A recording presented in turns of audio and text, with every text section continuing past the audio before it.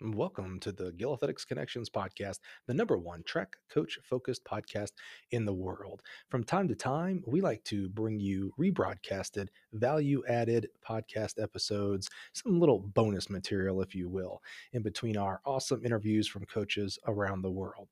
This is just great friends of ours, the Athletics LLC, hosted by Marissa Chu, featuring Mouse Holloway, Chris Huffins, and Charles Ryan. This is a great gang. They operate on YouTube on Friday nights. You got to go be subscribed. We're so blessed that they would let us give you the audio version. So without further ado, Athletics LLC.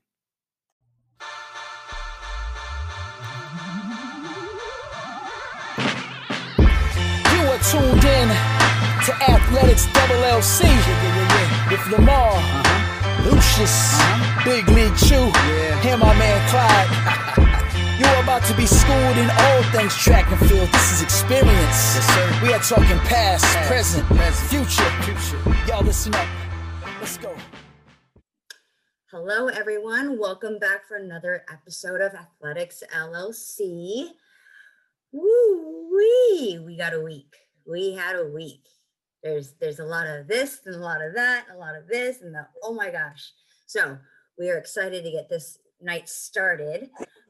Before I allow the gentleman to talk, we're gonna set some things straight. Thanks to our lovely viewers, their contributions help set us straight, and we have some corrections to make. So please, if you ever hear us misspeak anything, don't hesitate to let one of us know. These just happen to be all shot at Mr. Huffins here, so we'll go ahead and let him take all of these in the gut. So first off, as to the comment about Eddie Hart and Ray Robinson, it was said that they missed their first round races, and in fact, it was their quarterfinal races. So difference. Also, that Valerie Borzov was the winner of the 100 and 200 meter race, not Alan Wells. And for points of clarification, we've got Marquise Goodwin's PRs. Legal for the 100 is 10:38. Windy, we've got 10:24. In his 200 meter races, we've got 21:57 and then 21:24 Windy. In comparison to, because the name was thrown out last week, Tyreek Hill, who has a legal 100 meter time of 10:19. We will make note of this Windy PB because it is like Hurricane Tornado Alley Windy 5.0. Holy crap. That might as well have just been downhill, like down Lombard Street or something. 9.98 Windy. And then a 20.14 in the 2. So those are just points of clarification, a little bit of correction. Basically, Lamar, get it right before you open your mouth next time. Thanks. For the record, Alan Wells won in 1980. Yes. But okay, so with all that said and done, let me go ahead and make sure you all know who these other tiles are on the screen. We have Mr. Clyde. Oh no, who's frozen? Just kidding, so timely. Well, Mr. Clyde is here with us. Lucius. Good evening, morning, whatever time you're watching this. Hello, everybody. Got it. And then Lamar, Save Clemson Men's Track Huffins. Whew. So we'll go ahead and just keep that breath a-rolling. And let's just talk about it. Let's talk about Clemson Men's Track and Field and cross country. We can't just say track, it's cross country as well. All 3 programs being cut and done away with after this season. Who'd like to get us started? Person who has the most direct ties to this deserves the floor. As a former employee of this university, Lamar, you got it. I'm going to sit back and get some popcorn for this one.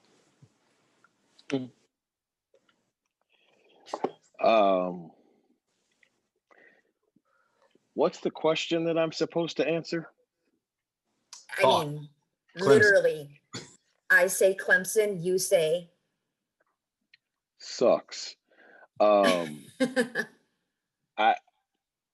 Listen, we have mentioned on this show a number of times, both in veiled ways and in direct ways, that the COVID pandemic and all of its real problems is actually being used by athletic directors and athletic departments to make cuts, make changes, and move money around and move people around that they've wanted to do for years and just didn't want to take the backlash for doing so.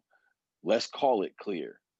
Without COVID, if you cut men's track and field at Clemson University, literally the backlash might get you fired.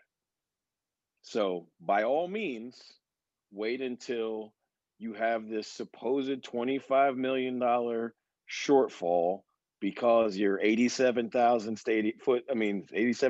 seat stadium that's been sold out for 30 years straight, just about, because it can't be full this year, all of a sudden we cry poor. We won't talk about your $100-and-something million football playland that you built that has a lazy river, nap rooms, and a barber shop. We won't talk about the highest paid football coach in the entire country, or the highest paid football staff in the entire country, or the fact if that same staff all took a 15% pay cut, that would save you more money than the supposed $2 million that you're going to save, which I don't understand how you save $2 million by cutting one gender. So you're cutting the program in half and the program spends $2.6 million. I'm not a genius, but I don't know how you save $2 million by cutting 3 of the 6 teams. But what do I know? But at the end of the day, look, they can continue to produce this funny math and do all these things that they really want. But at the end of the day, there are all kinds of other things afoot here. I think some of them fall on borderline racist stances. I know for sure that it is severe an attack on Olympic sports, and I think Clyde said it best, that America likes ball sports because they can sell tickets, and they swear to God they can't sell tickets to track meets, which makes no sense because they built an indoor track and field facility and then don't sell tickets.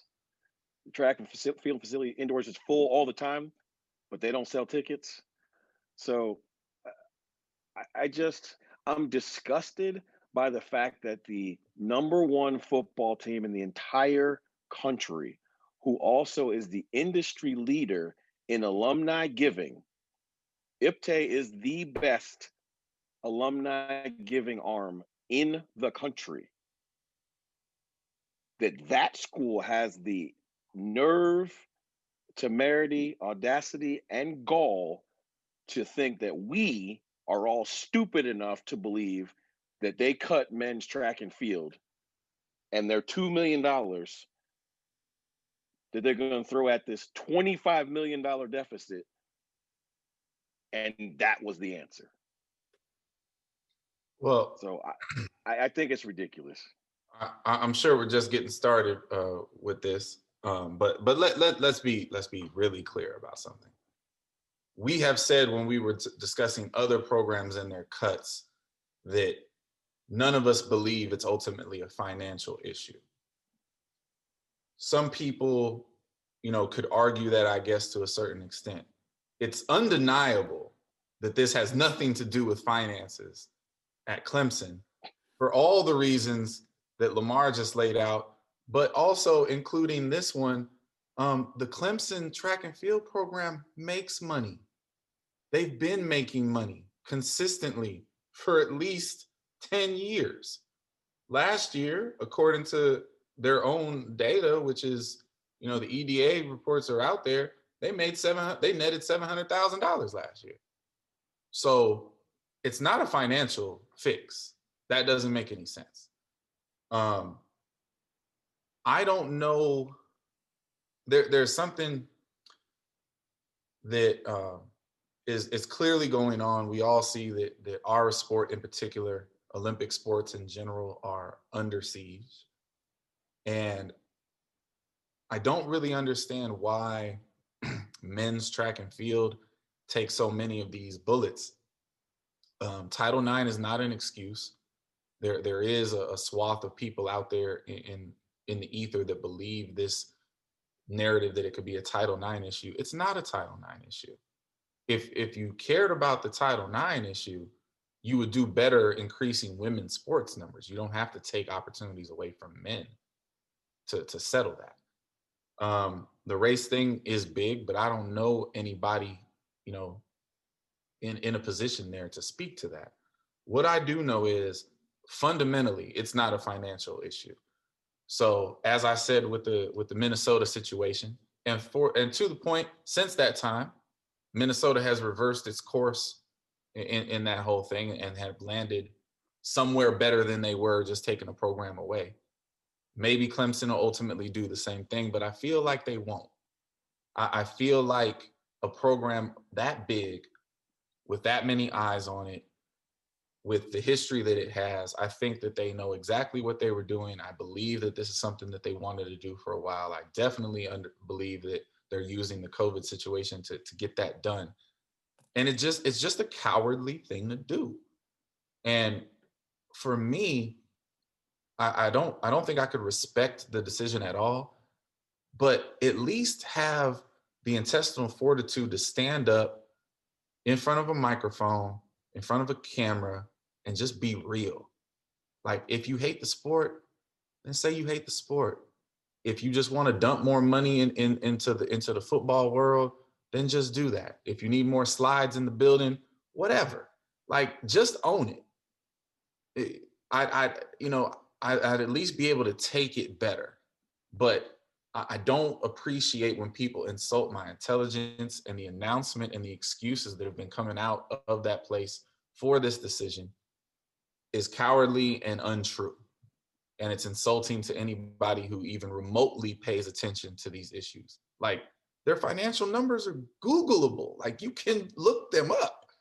So it's absolutely ridiculous. And, obviously for me, it always boils down to the athletes. I feel, sick for those people. The athletes don't deserve to be treated that way. The coaching staff doesn't deserve to be treated that way.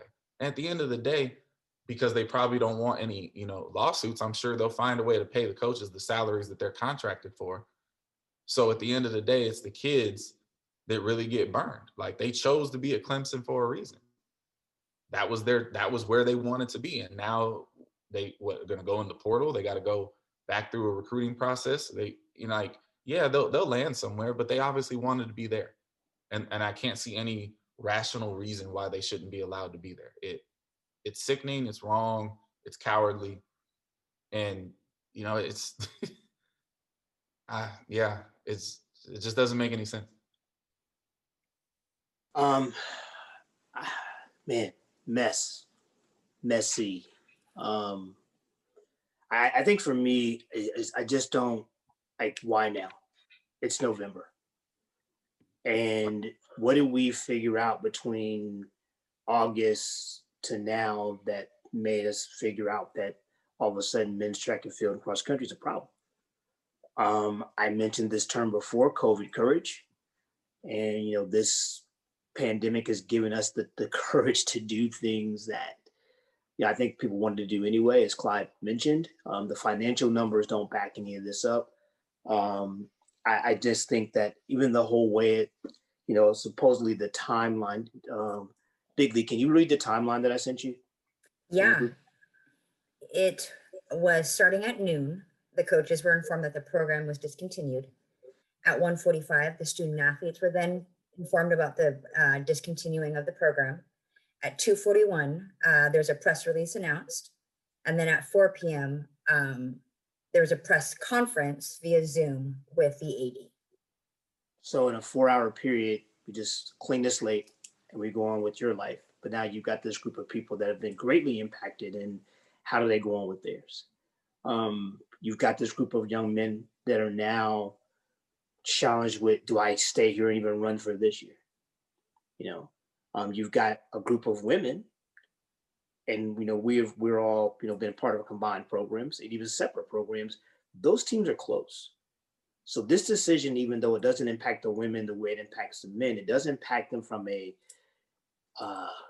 emotional standpoint, and how they got friends of theirs who are either going to go away now or definitely going to go away in June. Now, the university has come out and said that they're going to pay the coaches to the end of the year. Street people, the street talk is that all the coaches are in their last year of their contract. So that makes us suspect as who's going to be back. Any athlete that's on scholarship, that scholarship will be honored until the end of their graduation. So that is there if they just want to stay at Clemson. But as Clyde said, they want to run for Clemson. They came there to be a Clemson Tiger and compete in the orange and white. I found the $2 million number just didn't make sense to me, because cutting the track and field program, your savings from the track and field program for 1 year will take you 5 years accumulation of that said cancellation to pay your football coach for 1 year. That's just interesting for me. I know, like Clyde spoke to, the whole Title IX thing. Title IX can't be an issue. If it was an issue, then they would have cut it a long time ago. That doesn't make any sense. So, men's track and field is the second largest men's sport on campus, no doubt. Right. And usually it's the third largest sport on campus, period, because there are usually a few less men than there are women. But I just don't, the whole conversation makes no sense. I think the biggest thing that I got out of this was, Clyde, you said that, hopefully they'll reinstate. The AD made it clear in his statement. Basically, thanks, but no thanks. Thank you for all your fundraising efforts ahead of time, but this decision is final. Yeah. So I don't see that there's any recourse. And I mean, look, that's his job. That's his athletics association. If that's what he wants to do, okay, I'd respect the decision a lot more if the conversation was that just don't want to have track and field here anymore. Right. Wouldn't like it, but I would respect it more than $2 million is, and maybe, I don't work there, but when your books are public, it's hard to it's hard to make that an issue, right? It's hard. Vince Anderson said something to me that I found very apropos. There is a cultural issue going on here within the sports, and I don't think it's a racial cultural issue. It's a sport cultural issue. Football culture hates our sport. They like to borrow from it. They like to steal from it. They like to take our training ideas and claim it to be their own and make millions and millions of dollars from it. But at the end of the day, the whole narrative that's been around forever is like, football players can run track, but track athletes can't play football. But the truth of the matter is that's actually reversed. Because everybody who's amazing at football seems to have a track background when it comes to, the quote unquote athletic positions. And I don't know anybody in the NFL, as we discussed last week, that can run and do what we do at an elite level. So to me, there's just there's just a segment of our population that just really dislikes our sport. And it seems that it's very easy and very convenient to take shots at us. And Lamar, I know you'll remember this. And again, this is from the brain of VA who pointed this out. And I remember this when he said it. When Ashton Eaton broke the world record in the decathlon, it was on SportsCenter. It was number 10. Number 9 was a female in the stands catching a fly ball. Now, what's crazy, and what I said back to him was, I absolutely remember that. And what I remember was half the track community praising the fact that we made Sports Center, not realizing how insulted we just were by putting it number 10 and behind that specific choice. So there's a lot of people in the hierarchy of sport in this nation that just constantly disrespect what it is we do, what it is our athletes do. And because we don't make enough noise about it, stuff like this is allowed to, to happen. And don't get it twisted. If it can happen at Clemson, it can happen anywhere. It can literally happen anywhere. And so I think a lot of people in our profession live under the false idea that if I can just make it to the elite level, coaching wise, if I can just get into the Power 5, my job is good. Clearly that is not the case. not if your job is coaching men's track and field. Maybe you're safe with the women, maybe, but with the men, you're not. And I don't know what the solution is. I'm a solutions guy. I like to have ideas of progress and solutions, but I don't really have one here. All I know is that it's ugly and completely unnecessary. Completely unnecessary. I don't have a problem with the idea of capitalism. I don't have a problem with the idea of market rate for coaches. I don't care that Dabo Swinney gets paid $9 million a year until you program and call it a money issue. There's no reason for that. So I don't know, but it's wrong. It's just wrong. Yeah, we talk about fiscal responsibility a lot. And again, we're talking about a group of 6 coaches whose lives just got turned upside down, who are now going to be pushing the panic button for the next 8 months, trying to figure out what's going on with their lives. You're talking about a group of 40 to 50 guys who are in the same situation, all because somebody was fiscally irresponsible. That's all it comes down to. And then again, it goes back to, instead of just eliminating something, let's find a way to be more responsible.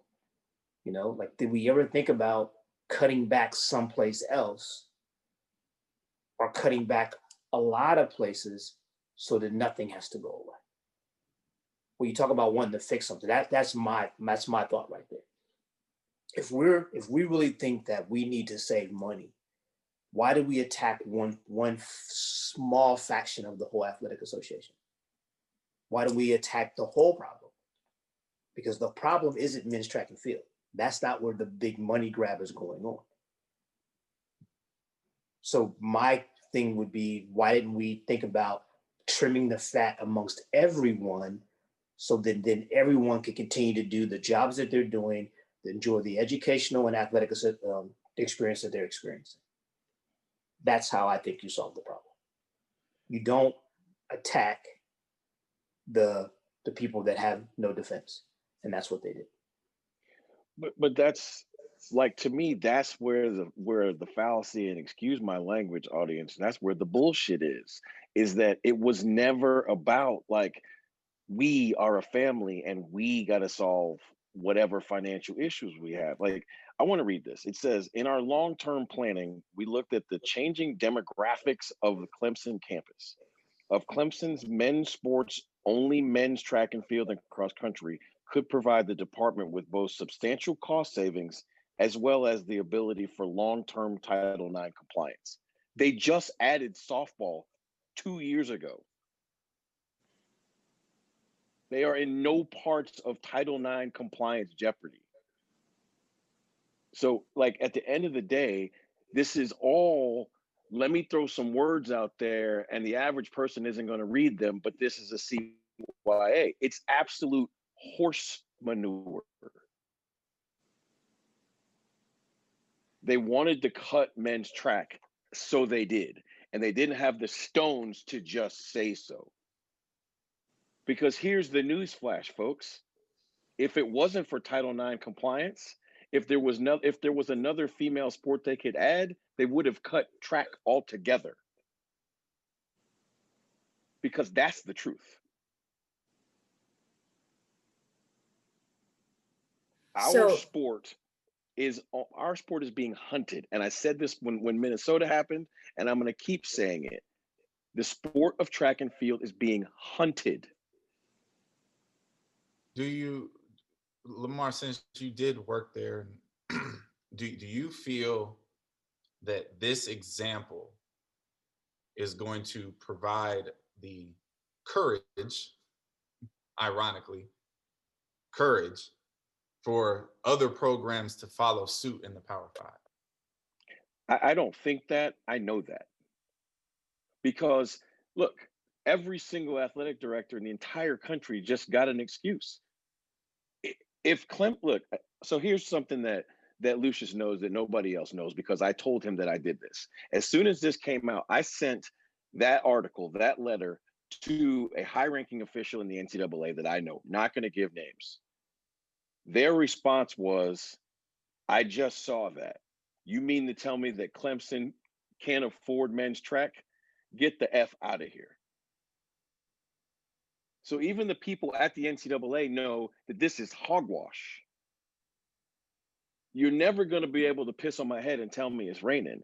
Look, stand up and say you don't want to have the sport on campus for whatever reasons there are, and take the backlash for that. But don't cut the sport as deeply as you can cut it, because trust me, if they could cut both genders, they would. And I think that that's obvious.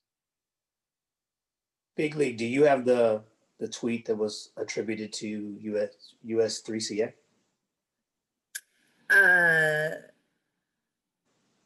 I do.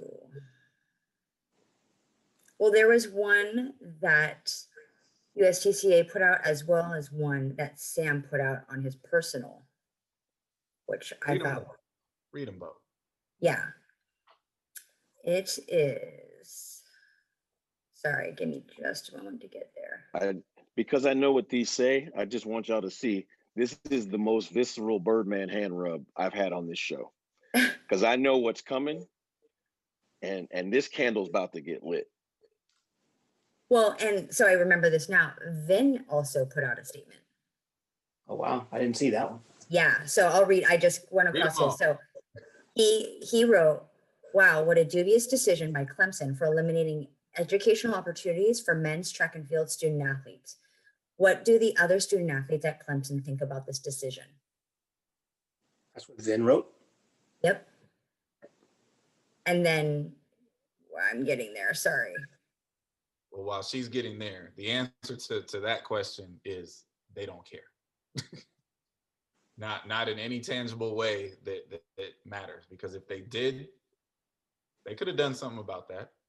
But again, you know, we all live in our own bubbles. And from the athlete's standpoint, 3 months ago, we were all united, right? The minute they let everybody start to play football, that unity disappeared real fast, didn't it? Well, and so I wonder, this is what I was going to bring up, you know, with the William and Mary crew, how the young ladies stood up and said, we won't compete without our men. You know, one, will the Clemson ladies do that? Two, will they be heard? You know, and obviously Adi Radovich said he wouldn't hear that anyways, but, you know, here people are already having a GoFundMe. There's a change.org already out to save it. So, you know, people are making the notions regardless of what his words were put out already.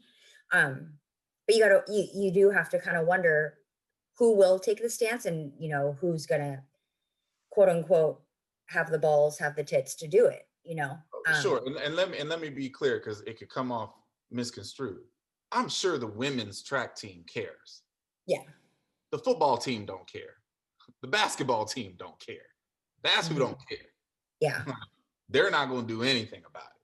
I'm sure. Right. And the women's track team's probably like, I mean, we could say that, but they're going to tell us what? Like, the women's track team don't have enough power to move that needle. So Sam's tweet on his personal page reads, racism is alive at Clemson University as white President Clements oversees Clemson Tigers athletic department plantation. they make sure Black athletes perform, parentheses, work, on Saturdays to produce revenue, but don't support Black male opportunities otherwise. And there it is. There. So I thought that was a big one. Well said, sir. Well said. If you can't bounce a ball or catch a ball or throw a ball, they're not really that concerned about you or what happens to your life. And while we're on that subject matter, like the whole pandemic issue makes this even worse, right? Like, sure, it's pandemic courage, as Lucius stated, but the flip side of that is every program in the country is currently dealing with the recruiting economic fallout of COVID. So in normal order, if you cut the men's program, there's opportunities for these guys to transfer and get money. But right now, everybody's money is way more strapped than it would be otherwise. So Kid X, who might be on Clemson, at Clemson on a very significant, if not a full scholarship, may not be able to find a justifiable or equal opportunity somewhere else because people don't have the money. Signing period is next week. Money spent. Like, it's wrong across the board. And the funny part is, to me, Clyde, what you just mentioned, I think was the trigger for the timing. Sure. Because the signing period is next Wednesday, that's more scholarships you're going to be on the hook for. Yep. Because we all know that legally, look, if you got kids signing scholarships and you got kids on a scholarship, if the guys on the men's Clemson team want to graduate, then they're on scholarship. If they want to graduate from Clemson, they can stay there, and that whatever that scholarship is will be honored till they're done. Sure. But that just means their track career is over. Right. Which is wrong. But as you said, if they allow people to sign more people next week, that's more people that are on the hook right. for. Right. Absolutely. And then what was that final one? I guess the only Go ahead. Yeah, what was go ahead. No, because I well, it's funny because not that there isn't a statement, but there's a series of statements. And so that's why I was trying to see how far did we go back. But even just stating this one here, it says discontinuing one of the best programs in the ACC history, bold strategy, Clemson, indoor track and field. And it states its conference championships, how many people were at conference or like their conference champions, and then does the same for outdoor. And then goes on to state the timeline and says, shame on you. It then goes to, where did it go?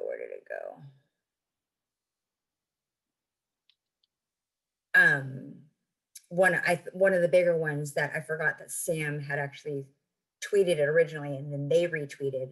So it was a mismemory in my mind, stating Clemson has said it wants to win the war on increasing diversity among males on campus, but cuts opportunities to 1 in 30 Black African-American males on campus by discontinuing track and field programs. This doesn't add up. So just a lot of things that being said in regards to how 1 + 1 is not equaling 2. On the petty side, and I think we all love this, no fingers being pointed, they're all pointing at everyone. USTCCA says, good morning to everyone except Clemson, AD Dan Radovich, wow, you know what I'm trying to say, I'm getting excited, and Clemson President James Clements. That's our quote unquote governing body. In regards to, not the NCAA, but, immediately the track and field world. And,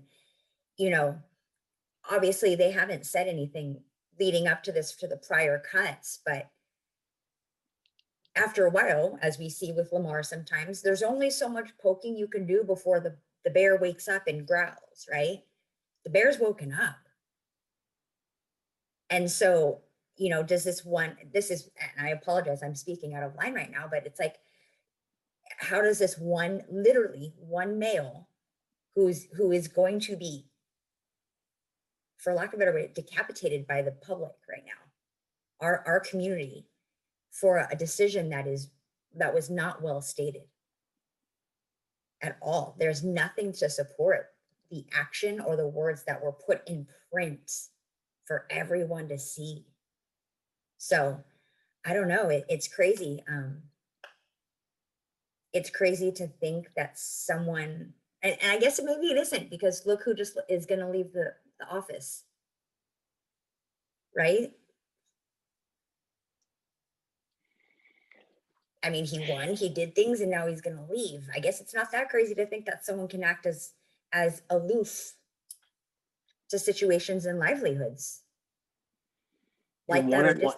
Want to know a person's true character, put them in a position of power. Just that simple. It's funny. No one knows what makes anybody tick. And I don't know this gentleman. I'm not taking pot shots at him. I disagree with your decision, but you're the boss and you can do what you want. You know, we have no recourse to that. I just don't think, as you said, this was very well thought out. It was very timely, as Lamar just pointed out. It was very timely. But I think at the end of the day, for me, you know, I'm a family guy. And so if we're trying to take care of the family, you don't cut people out of it. You find a way. We're in this together. We're going to get through this together. We're going to suffer a little bit together until we get back to where we need to be. That's my take on it. Now, by just totally dismissing and cutting out a program that has not a little bit of history, but a tremendous amount of history at the conference, national, and Olympic levels, it's kind of scary. It is. And I just don't think it was very well thought out. And I'll say again, for all the people that want to believe the narrative, they make money at Clemson track every single year. It's documented. It's in print. It is easy to find. They make a lot of money compared to every other program in the country. I mean, they got a brand new track, and the track is, every single meet is sold out by ways of teams in it, right? They can't put more teams in the meets. It's a top 5 facility in the country. It's not even close. Like it Absolutely. is. Yeah. And just on paper, just to solidify what you're saying, Clyde, the last losing year, the last year they were in the red was 2003 to 2004. Next closest to that was 2009, 2010. In the black, only 66,000. See, because nobody wants to talk about the fact that they actually have a fundraising arm that actually works. And so, you know, like, look, I'm gonna jump right in on top of Lucius's analogy, because they always talk about family, right? So, look, in a family, if we get into a financial crisis, the belt tightens for everybody. You don't just decide, well, which kid costs the most? All right, you got to leave. Right. because that's basically what they did. Only you would come up with that analogy. Hey, you're the oldest. You cost the most. You got to go. In theory, they decided, well, you're the youngest. You know, and you weigh more than everybody else. You eat more than everybody. You gotta go. Right? Hey, you're in college. The tuition is the highest. We got to part applaud of the Huffins family. We got to applaud Lamar. He could have went way darker with that. He could have done like a Chinese family government. Do not encourage that. Don't could have went there. Down the river. I just thought that was one. I think that's an analogy that everybody gets, right? It's like everybody sells family when it comes to collegiate athletics. But then here comes literally the first dark day. And let's be clear, y'all, this is not Northern Iowa football we're talking about. This is Clemson football. If they're too broke to have all the programs they had before COVID, we need to shut the doors of everybody in the country. And I would tend to bet and believe that they will pay more money in bonuses in 1 year preach to the football program than it costs them by a lot. And then I'm dropping that mic and I'm done. I'm going to say it like this. I have always been and will always be a Clemson football fan regardless. I want them to win the national championship the worst ever this year because all of their bonuses are going to be made public. And when I finish doing that math and we get that narrative painted between that and the savings of the $2 million, which is a lie, but the savings of the $2 million for dropping men's track, trust me and on my mama, that one is going to be publicized somewhere. Don't put it on her. I'm going to put it on her. Sandra Gay would agree. We need to call CNN and let them know that this is some good, Alaldo. All righty then. I'm old enough to to where I used to watch I Love Lucy. And every time Lucy would do something, her husband would say, Lucy, you got some splaining to do. That's how I feel about Clemson. They're going to have to explain and stand and deliver for this one. Oh, all right. Well, little lighter of a subject, not too much lighter. Little less opinionated, maybe, I don't know. In regards to coaches' education, what are we missing? What is it missing? Not we. What is it missing? Coaches' education.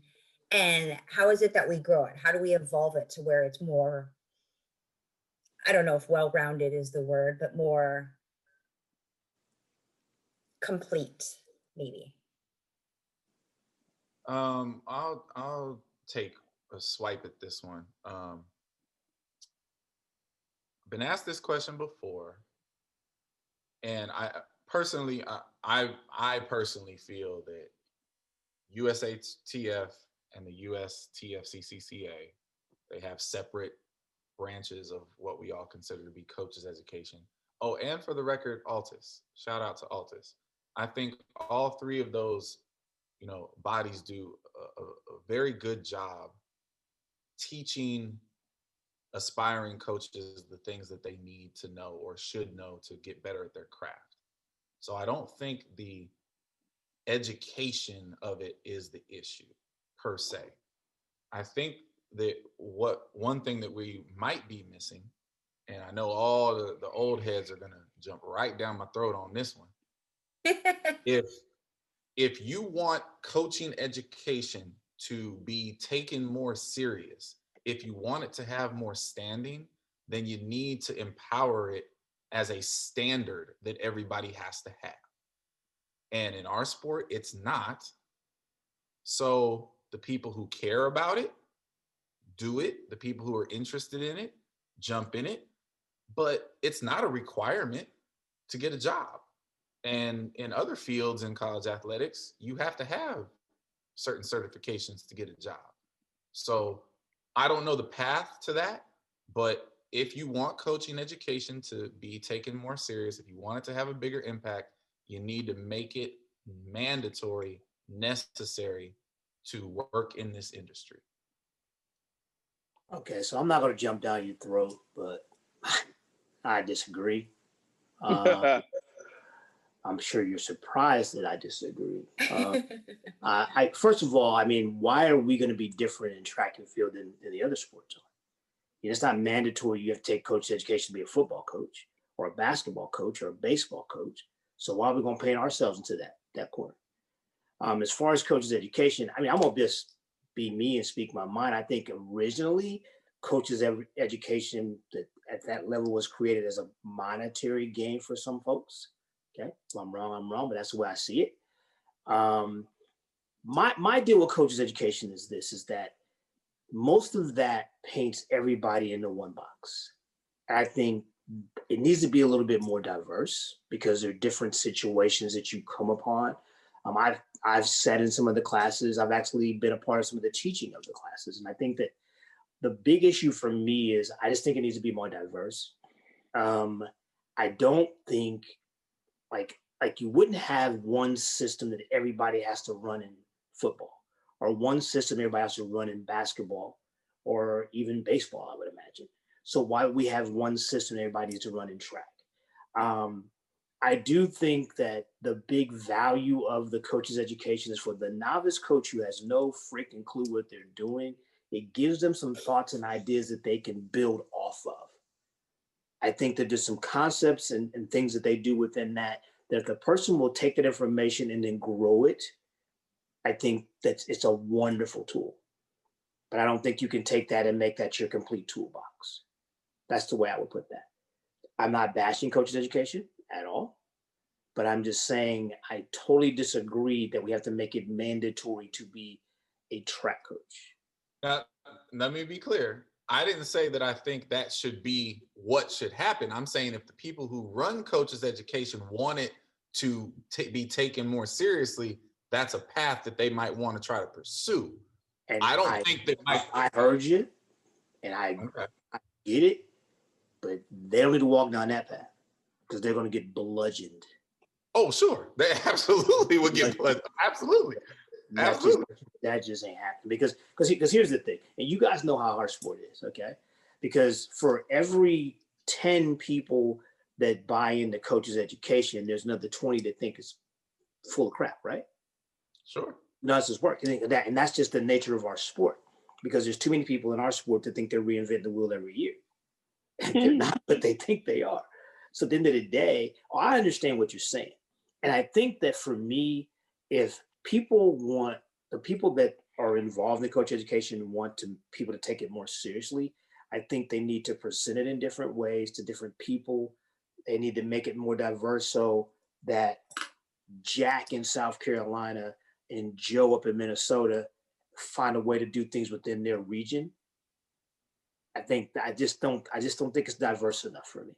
But again, if you're smart enough to go sit in those classrooms and get that information and then take it back to where you are and build a system based on what you have before you, everybody needs some baseline education. But I just don't think you can have everybody in the United States doing the same thing. Because then then we'll be accused of being the Eastern Bloc from back in the day, right? And don't you lie, behave yourself. I did not. I was like, who's going? Yeah, look, I saw your eyes get big. I saw but your eyes got big, like, oh yeah. Didn't say a word. Well, okay, so the question is how can we make it better and what's missing? And it's funny, I think that what both of my two predecessor colleagues have said is part and parcel to the whole thing. Like, I think that first off, I think the coach's education should be mandatory to coach high school. There you go. Meaning, I think it's a very simple thing. Like, everyone who coaches a high school track and field athlete should have to do level 1.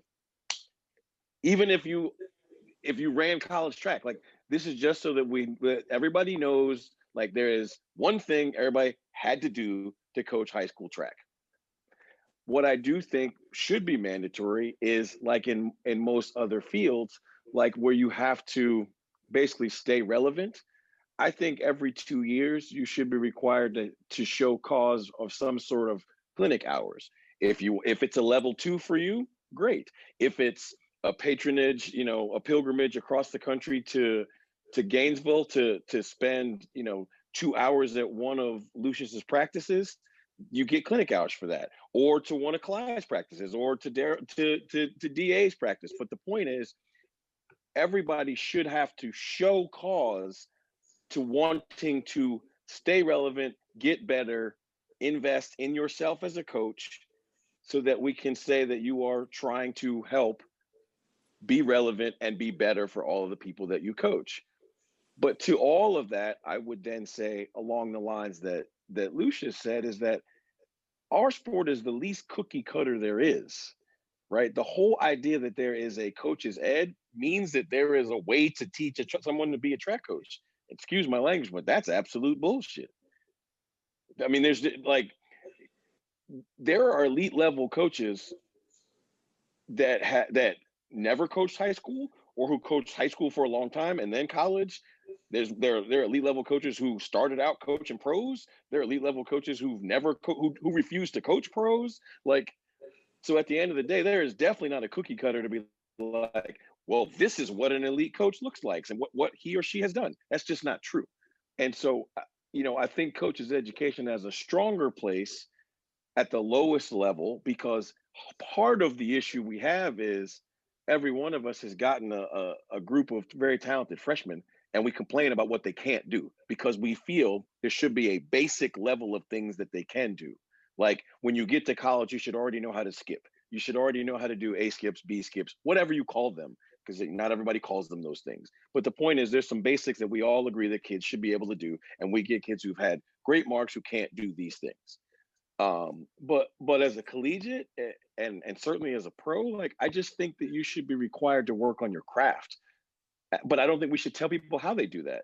And not as a shameless plug, I will say the reason that Coaches Collab has been such a positive breath of fresh air is because that is the general concept of what we're talking about, is to actually like share ideas. Why is this show popular? Because there's 3 people on this show who don't always agree, and then one person on this show who's smarter than the 3 of us who keeps the circus moving, right? Because it's a collaboration of ideas. Because in all honesty, the best way to do something is not just to do it Lucius's way, or to do it Lamar's way, or to do it Clyde's way. It's to get all 3 of them in a room, let them argue about it, come out of the room with an idea, and then let you decide whether that holds water or not. See, so I will speak to this. Like I when you talk about a collegiate athlete going to coach a high school team, that collegiate athlete has just had the best coaching experience of his life. So he would, in my opinion, that athlete doesn't need to go to do coach's education because he just got educated for 4 years as long as he was paying attention. So to that point, that's hilarious that you brought that up right then and there. So to that point, when I came out of college and made the decision that I wanted to pursue this thing as a profession, you know, what do? You ask people, well, how do I break into this? How do I do this? And half the people told me, you got to go get your certifications. Now, I just graduated. I just walked across the stage with a diploma. So I'm like, well, okay, cool. I understand this concept. I need to go to school to get a diploma so I could be taken serious in my industry. And then there was a smaller percentage of people who were like, you can do that shit if you want to, but nobody cares. And I'm like, well, all right, I probably should do it anyway. And I went to level 1. And to the point, I sat in level 1 like, y'all don't already know this already? Like, really? Like, y'all had to pay to come here? Like, really? I was blown away by how remedial it was at that time. Now, I haven't been to a level 1 class, a really long time. I'm sure it's better now. But I was blown away with how remedial it was. I went to level 2. Level 2 was dope. It was much more interactive. It was much more, it's a whole week. Like, I learned things at level 2. And then eventually I went and got my level 3/IAAF level 5. I went through all of it, and all of it was a really cool experience. I met great people. I met colleagues that I now call friends. Overall, it was a holistically great experience. It cost a little bit of money, but the money was well spent. When I emerged from all of it and I reflect on it, I'm like, I got 3 degrees. Actually, I got 5 if I consider the certificates that I got from the other system. Like, I got 5 certificates. I got 5 degrees from coaching. And I don't really know what any of them are worth in my profession. Because I assure you, not one time ever on an interview has anybody that wanted to hire me asked me if I was certified in any of that shit. So I don't know, what the one thing that I would say that they could definitely improve across the board, and this is where I think Altus does a good job with their programs. We do a good job of educating the technical pieces, the science of it. I think if the whole idea in theory is to help educate coaches about their craft and ultimately serve them to become, better or more hireable in the profession, I think a swath of coaching education could go towards professionalism in the sport at whatever level you want to work at, and how to get yourself out there in the profession better. I think they could also do a better job of working with coaches on the psychology of working with young people. I don't remember any part of that really being a strong piece of what I learned at any other place. A lot of X's and O's, a lot of coaching theory. To Lucius's point, most definitely could push a larger scale of ideas and more diversity of thought for sure. But those would be my two big, hey, add this in there. Help people become better professionals and teach more on the on how to properly mentor and influence, you know, young minds. See, and I'm going to add this, that I think that for me, the greatest coaching education I've ever gotten is on the job training. Of course. Because there's nothing that happened in those classrooms that even comes close to what you learn in the trenches. It comes close to, I mean, we've had some pre and post show conversations that could be clinics, right? Okay. Sure. So I think sometimes that, you know, sitting in the right room, paying attention, because at the end of the day, we're all thieves, you know, not like, you know, we might have an original idea that was spawned by somebody else's original idea, right? But at the end of the deal, like, nobody's reinventing the wheel.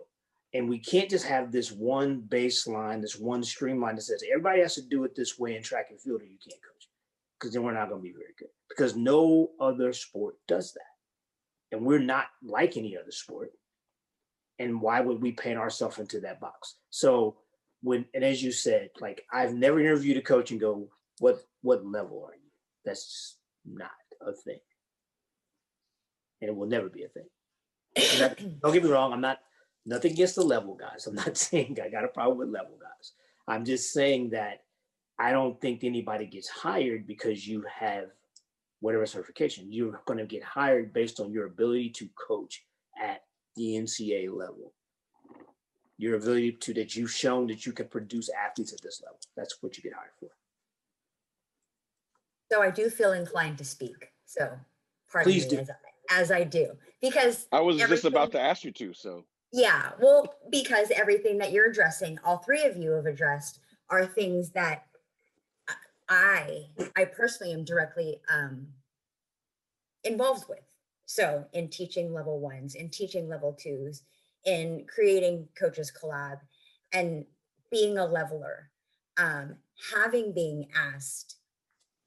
So you have a level one, you have a level two, you have a level three, you have IAAF 5, and that being a point of validation. And so I don't know if that's a gender thing. I definitely think it's part of the process for me personally, because I don't have national status. I don't have regional status. I'm still, quote unquote, trying to get those athletes to get those marks so I don't have to buy my credibility per se. So those questions do get asked to me. And I think that for the mid to lower levels, those are questions that the hiring people do ask to make sure that you at least have a baseline of information, kind of what Clyde was saying earlier, there's a baseline. And so that way you're not just hiring a willy-nilly. I will say, as a level one educator, it is baffling. And this is not a dig to anybody who has sat in on a level one that I've taught, because I love every class that I've taught. It is baffling the unknowing that these coaches have, whether they're a mathematics teacher that is just joining at the high school level because they are going to collect an extra stipend. If they're a parent who has an athlete that's going to be track and field oriented and they want to get better and be able to support. If it's someone who was a track and field athlete but had the same coach who was not knowledgeable, and they want to do better for their student athletes, it's a gamut. You know, I've had Chris Bernard, I've had Chuck Anitwe sit in, I've had, you know, Olympians sit in as well. And then, you know, it reinforces, and Clyde, I would assume they hold the same status, and they're like, you really not know that? Are you serious? You know, and then I have to remember, like, you know, being one educator who does do both levels of education, like what classroom I'm sitting in, because there are times when you start to progress that information and they're not ready. And it becomes very, very visible in the tiles, specifically now for Zoom, because they're getting all eager and hungry to give that piece of information. and you only give a chunk because they're not ready for it, you know? And so, speaking to all of that in regards to formal education and having joined an Altus group at this point, as well as the other letters, in the creation of Coaches Collab, where we sit on tiles and we bring all of the thoughts, all of the base knowledge, all the experience, and all of the game time experience that you spoke of, Lucius, and apply it, I think is starting to build the pieces of wood to create that bridge, to bridge the gap. But it goes way above that as well. You know, the evolution of what we call quote unquote education isn't traditional education. Like you said, it's the shadowing of a master coach. And sometimes it's not because they have the Olympians or the post-collegiate, it's because they've been through more experiences. Mm-hmm. And they know how to cut an athlete without having the athlete running and complaining to the AD. Or they know how to deal with the student athletes who have EDs, and those eating disorders don't trickle through the rest of the team because they know how to deal with it in a correct manner. So there's a lot that I think that can be addressed. And I am blessed that I was chosen by whatever entity it was for me to be put in these spaces to teach level 1, to teach level 2, to have Coaches Collab on the internet at this point, to help push that wheel around a few more times to keep it evolving. So, and I'll say this too: when you talk about the math teacher, the parent, those are the people, they need to be there. Yes. You know, kudos to them for being there. Absolutely. Absolutely. You have to, those people need a baseline because they have no clue. And I wish more people would stop trying to reinvent the sport. You know, I remember a guy started a local track club here, and he never coached, wasn't a very good athlete. He never coached a day in his life.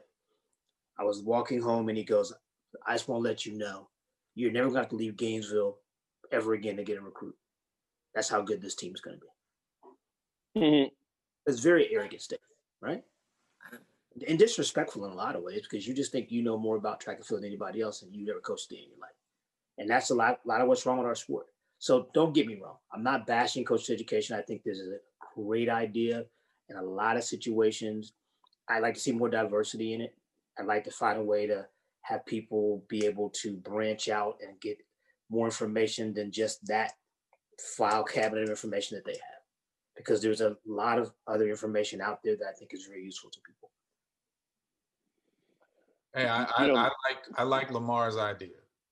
If Olympic level coaches have to consistently go through safe sport training, because you know they work with athletes, and these are grown people. Okay, if they have to go through safe sport training, I don't see any reason why junior high and high school coaches shouldn't have to be level 1 certified. That makes perfect sense to me. Mm-hmm.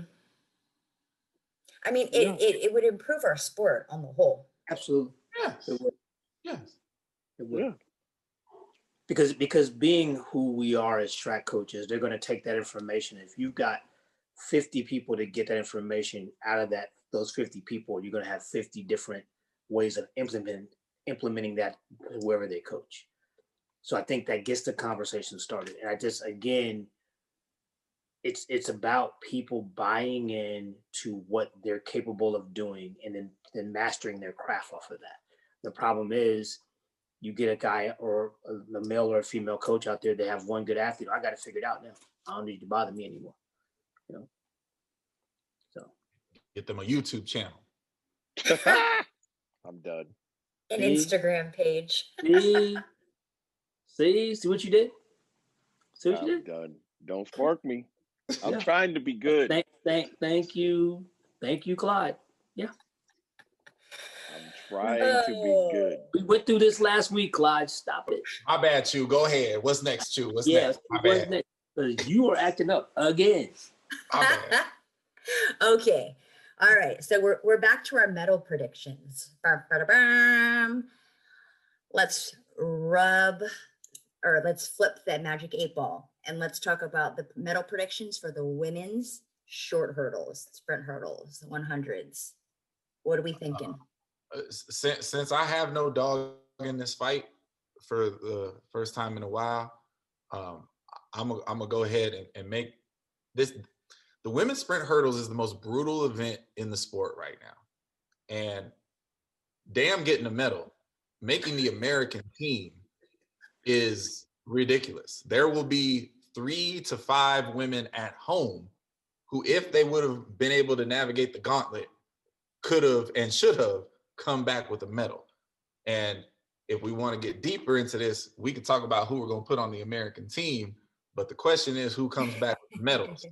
So comes back with the medals to me right now. And this has little to do with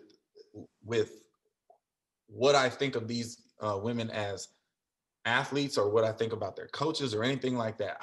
Honestly, this race, when it's that tight and everybody's that good and it's such a dogfight, to me, it comes down to a special type of mentality. And on that, I got Nia Ali coming home with the gold. I got Danielle Williams coming home with the silver. And I got Brianna Rollins coming back with a bronze. Those are the women whose mentalities I trust when the chips are down right now. And those are the people that I would predict come back with medals. Brianna McNeil. Listen, when she busted on the scene, it was Rollins, and I can't never get Rollins out my brain. Brianna McNeil. She's married. I apologize, McNeil. And that woman's husband calling you, man, use my wife. Right? This mother effer. See, now you're rubbing off on you, Lamar. God, dog. What? Lamar? You like how I slid that on you? Trying to woosah after all this Clemson stuff. I ain't said nothing. I figured I'd slide that Would your way. Would you like to go, Lucius? It doesn't matter, dog. Go ahead. You tell me. I'll go if you want me to go. Look, like to Clyde's point, like, okay, I could name 10 female hurdlers, put them in a hat, pull out 3, and I have a really good shot. Yep. I also have a really good shot of none of the names I'm pulling out making the U.S. team. So, with that said, I am going to go with my gut today, and I'm going to say that Miss Williams is going to medal and be a bronze medalist.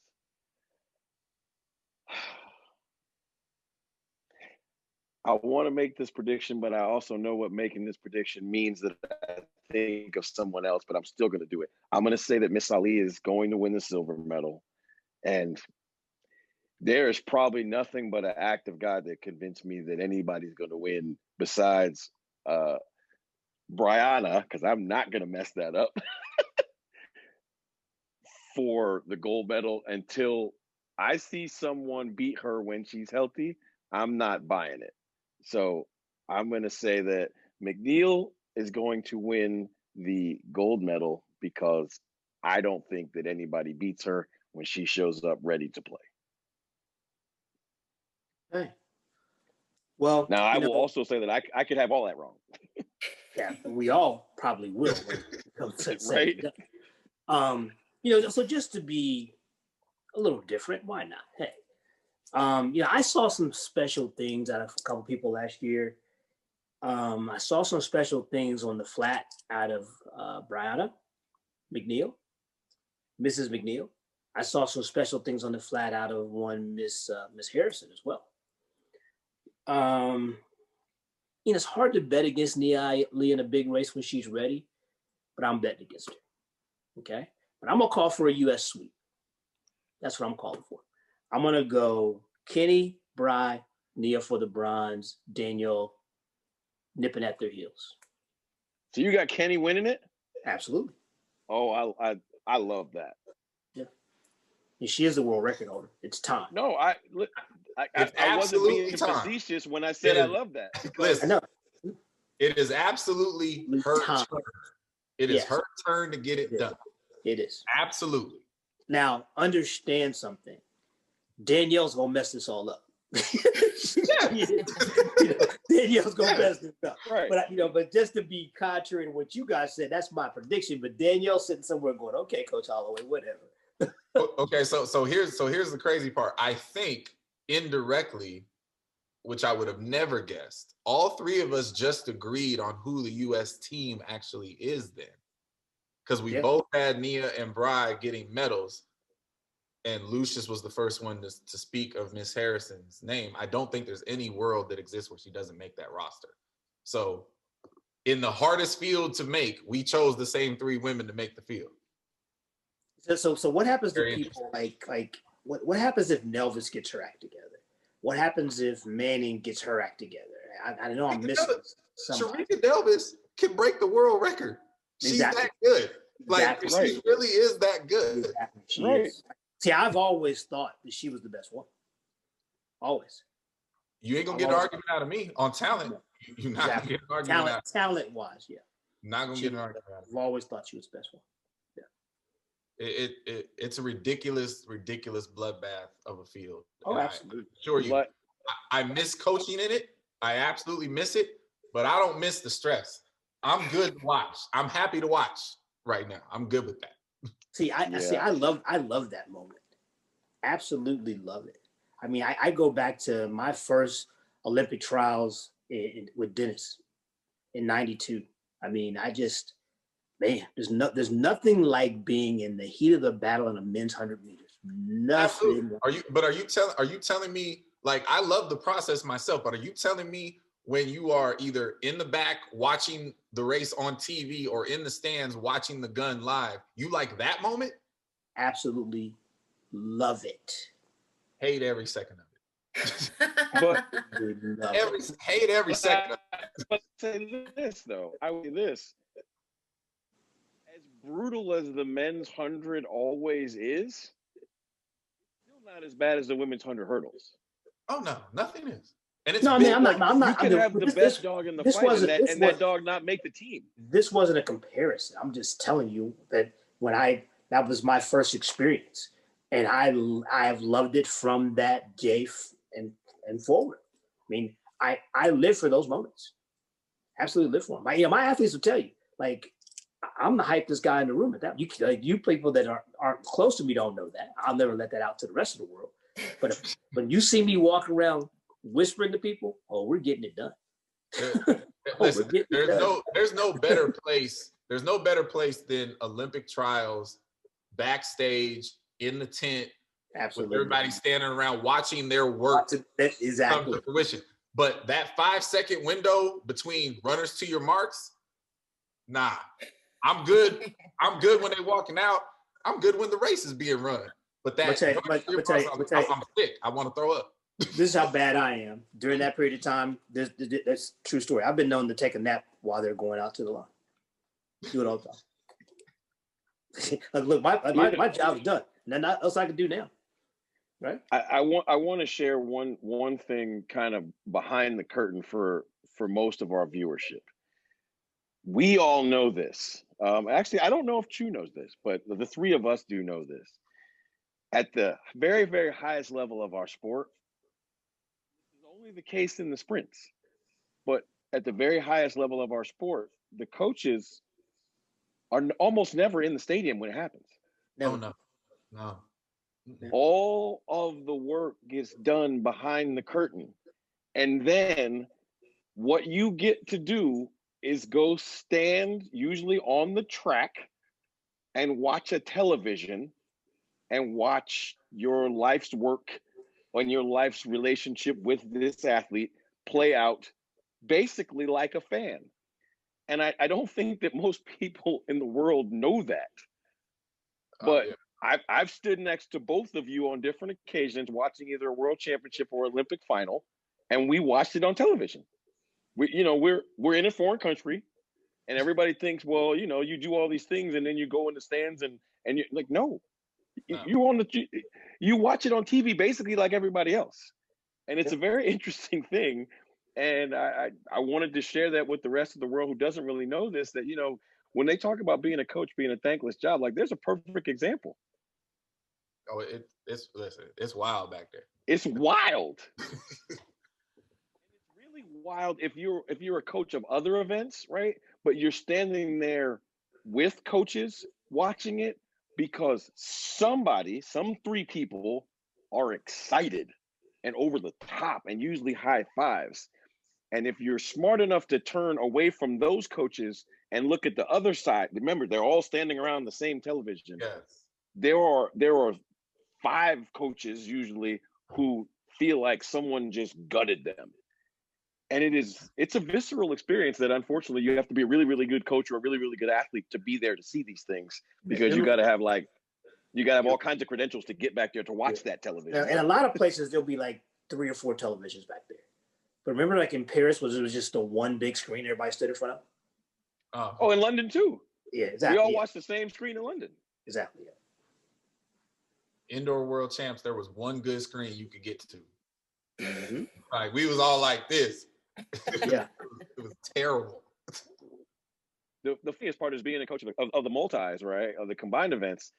And you both know this. Like people just, all of your elite coaching friends, they walk by you when they see you, like, how's it going? Everything okay? And then because they're on the way to go go coach somebody or warm somebody up or take somebody back or whatever. And they know that you're in it for 2 straight days. So they're like, everything okay?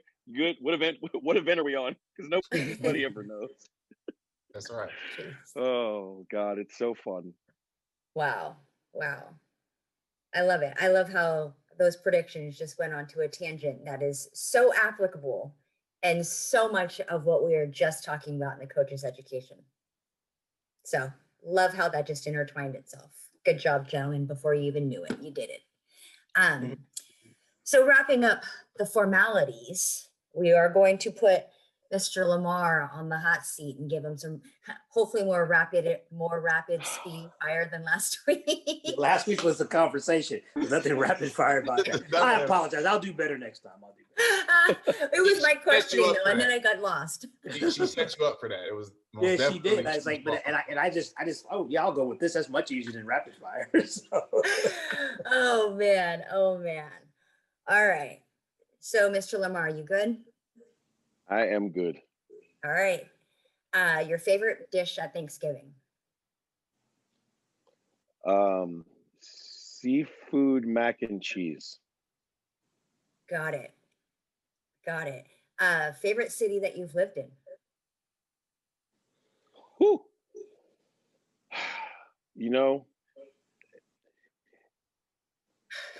I can't make it a tie. No. You can lie if you like. My favorite city that I've lived in, I'm going to honestly have to say Oakland, California, because I was too young to appreciate my love affair with New York City. Got it. Favorite Olympic sport, not track and field? Uh-oh. Oh, that's easy. Men's water polo. Hands down, easy. Interesting. Fun one. Hot Cheetos or Funyuns? Funyuns. Right? Do they even make Funyuns anymore? I love Funyuns. They do. Yo, I had some like 2 weeks ago. None of us should be eating them, but they do. No. I was going to say, yeah, definitely. I only ate them because of what you said. Like, do they still make them? I was like, oh, they make these? So I had them. So this might twisted your arm. I know. Yeah. I know, right? I mean, they were there as an available snack. Jordan's 1, 4, or 11? 4. Got it. I actually just told my son that I think that I'm only going to be a Jordan 4 guy. Interesting. I won a dunk contest in a pair of 4s, and I love them. Okay, so that just says how old you are. No one dunks in 4s anymore, okay, sir? We aren't creasing toes around here. Anyway. Last question. Barring no COVID, where would you be on vacation right now? Money not like on my budget or on any budget? Let's give you limitless budget. On Lucius's budget? Hey. on Lucius's budget, Hey, long as it's on a budget, I not would my be in money. Gold Okay, you Coast, go anywhere you want. Australia. Say that one more time. Yeah, on Lucius's budget, I would be in Gold Coast, Australia. On my budget, a 3-day weekend in San Diego or Hawaii. Got it. All right. Well, you survived. That was faster. That was a 2-second PR. Sweet. 2 meters faster than you've ever done in your life. Right. Probably. All right. So let's end the evening with a little bit of gratitude, a little bit of hopefully not too much emotion. Let's get to our heartbeat props. Does anybody have the itch to go first? I mean, I'll go first if you want me to. I got it. I'll get it. So I want to, this is not backhanded. It's going to sound backhanded, but it's not. The coaching staff that I had the pleasure of working with at one of the high schools while I was still in California taught me a very valuable lesson, and I hold it dear to my heart to this day. It's not about when we're going through a season. It's not about winning the day. It's about winning the season and knowing what the objective is and staying on the course. And at that point, I think I was still, younger. I probably in my 5th year of coaching, and having worked with these student athletes, I was able to know when they were really hurt, when they were just being lazy, knowing when to protect them, knowing when they had to be pushed a little bit and whatnot. But I actually let myself get bullied in the 4x1. And I tried to speak up, and I said, this young man, he's borderline hurt. He's gonna hurt himself. We just need to make it to sections. We don't need him in right now. Give him another week. We'll run at sections.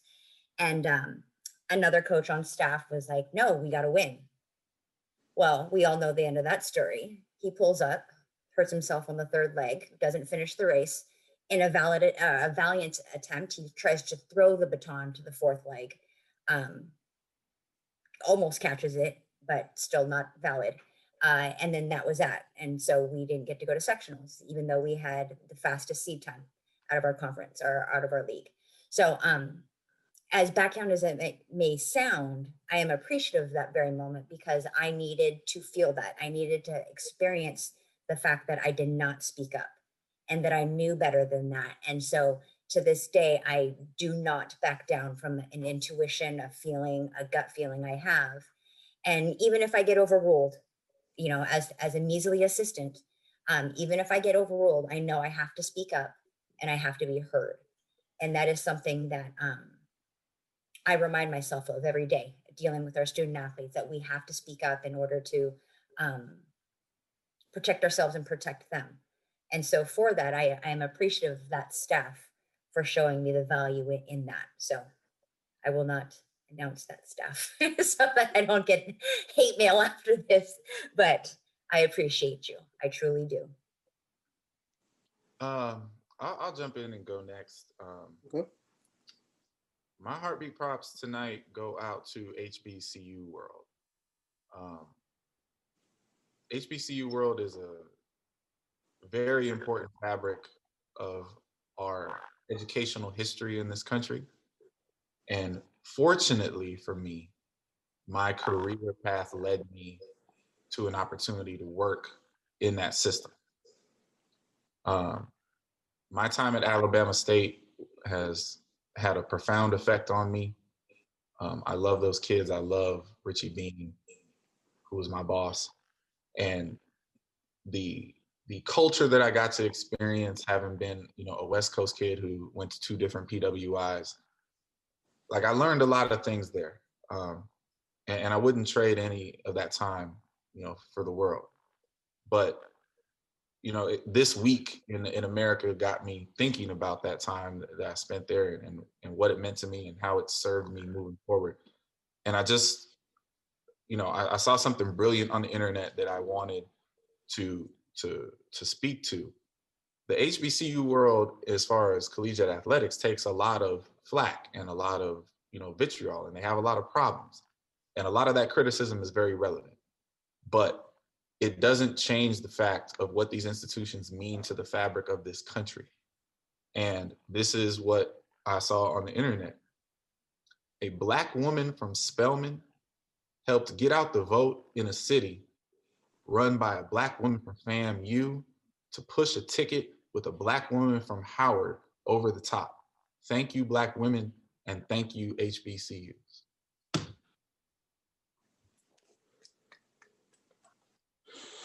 And I am glad that I changed my mind, because I was going to do that. And I'm glad I changed my mind. Wow. So I'll go next. And I'm going to, my heartbeat props, and people that know me well know that I have 6 brothers. 4 of them, we have 3 of them, we have the same dad.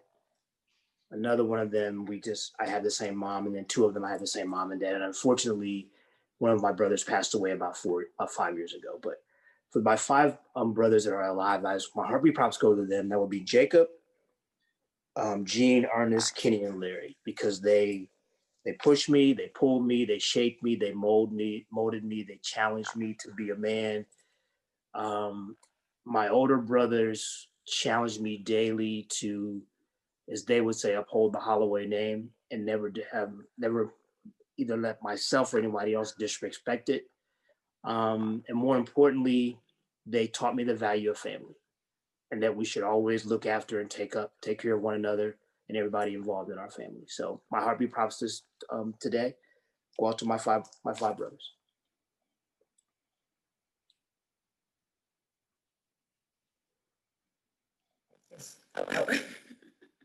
I don't want to go. I don't want to go because I hate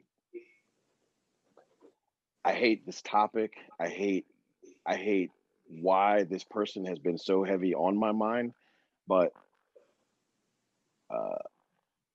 my heartbeat props go to one of my very, very dear friends who I believe watches the show.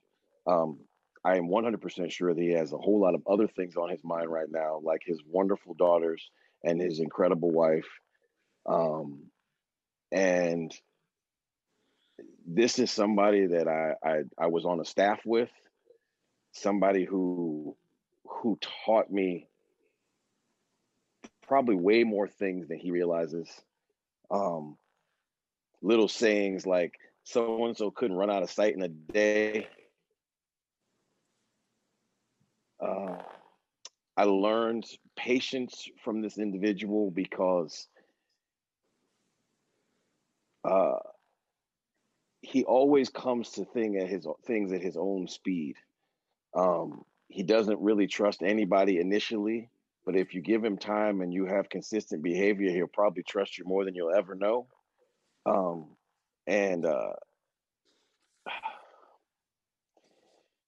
My heartbeat props go out to one Mr. Marvin Gibson, who is currently on the staff and was affected by this nonsense at Clemson, and who as a person and as a coach doesn't deserve this sort of ambiguity and nonsense in their lives whatsoever.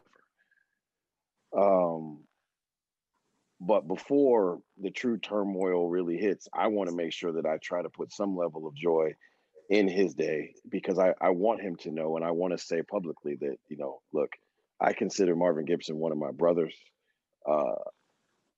somebody who I learned from, I love deeply, I've shared cigars with, we've cried a time or two, whose children they are my nieces, and somebody who I hope that this setback is definitely a setup for a major comeback that should never have had to happen. But a lot of times people, they go into college as a high level athlete and think they're gonna be a high level athlete, And then when that doesn't turn out, they turn their back on the sport and go do other things. And, you know, if you ever ask Marvin, if you're close enough to get to him, to talk to him, he'll tell you he thought he was really good till he got to LSU and just realized he just wasn't as good as other people. You know, and he taught me a phrase about you can't, oh God, I always mess this up. You can't hoot with the Owls and then soar with the Eagles. And he will tell you that he enjoyed college too much and therefore didn't produce the way he should have as a collegiate athlete. But also at the end of the day, he was his teammates. But he's one hell of a gifted coach.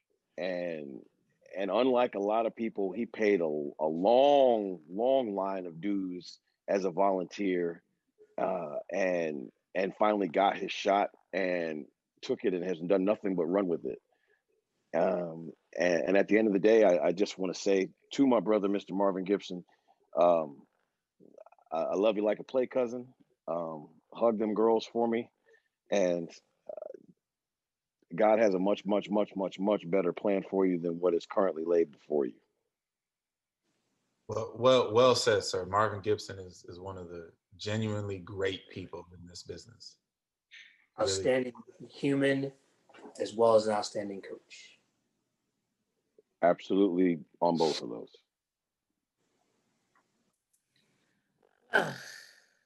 Thanks for ending it on such a, that is a great note. That's not, this isn't that. That is a great note to end the show on. I think, like everyone's saying, anyone who knows Marvin or has even come in contact, I've only been in contact with him a handful of times, but he has a great, he's a great person, and you know, just when he smiles and shakes your hand, you feel good. So, you got a little Megatron going on. Got it. How about now? You can repeat that. Crystal. You can repeat that or just exit on out. Yeah, nobody right, heard no. anything you said. It was, thanks, Marvin. Thanks for being you. We love your smile. Thanks for all of your heart. So, gentlemen, 32 in the books, and we're still going strong. So, thank you so much for your time. Thank you all for listening, watching, however you're taking all of us, our voices in. And like we said, we showed this earlier in the episode. If you see us saying something wrong, if you hear us saying something wrong, don't be afraid to hold us accountable for what we say. So without further ado, gentlemen, have a great evening. Enjoy your weeks. And until next time, we'll see you soon. Happy Veterans Day, Big Huff. When the lights come on, the roaches get to running. When the lights come on, opponents mess the plumbing. Heard you like it warm, hot, knife the butter. Truth hit them hard, knock them off that rebuttal. Tsunami, tidal wave to your puddle. Tough love, punch you in the arms, little brothers. Athletics, LLC, there's no others. Track and field's pacing, we'll peel to go further. Hey, Wile E. Coyote, it's road runners. Feels like you know us, you've been with us the whole summer. If not for this quarantine, these four corners wouldn't be here, but we here, so start learning. You gotta earn your stripes, gotta get your scars. Show you how to fight, but show us who you are. You lack experience, but still you wanna talk. And who is actually talking to? Your circle's kinda small. Heads prevail when the backbone's strong. Gotta keep it coming, no, it won't last long. Pass and fail, then sell the sad song. And if you don't check yourself, then that's wrong. Just trying to give you the real that you asked for. So why you keep cutting us off to ask more? We put it in slow-mo, but you fast forward. Athletics, LLC, the task force.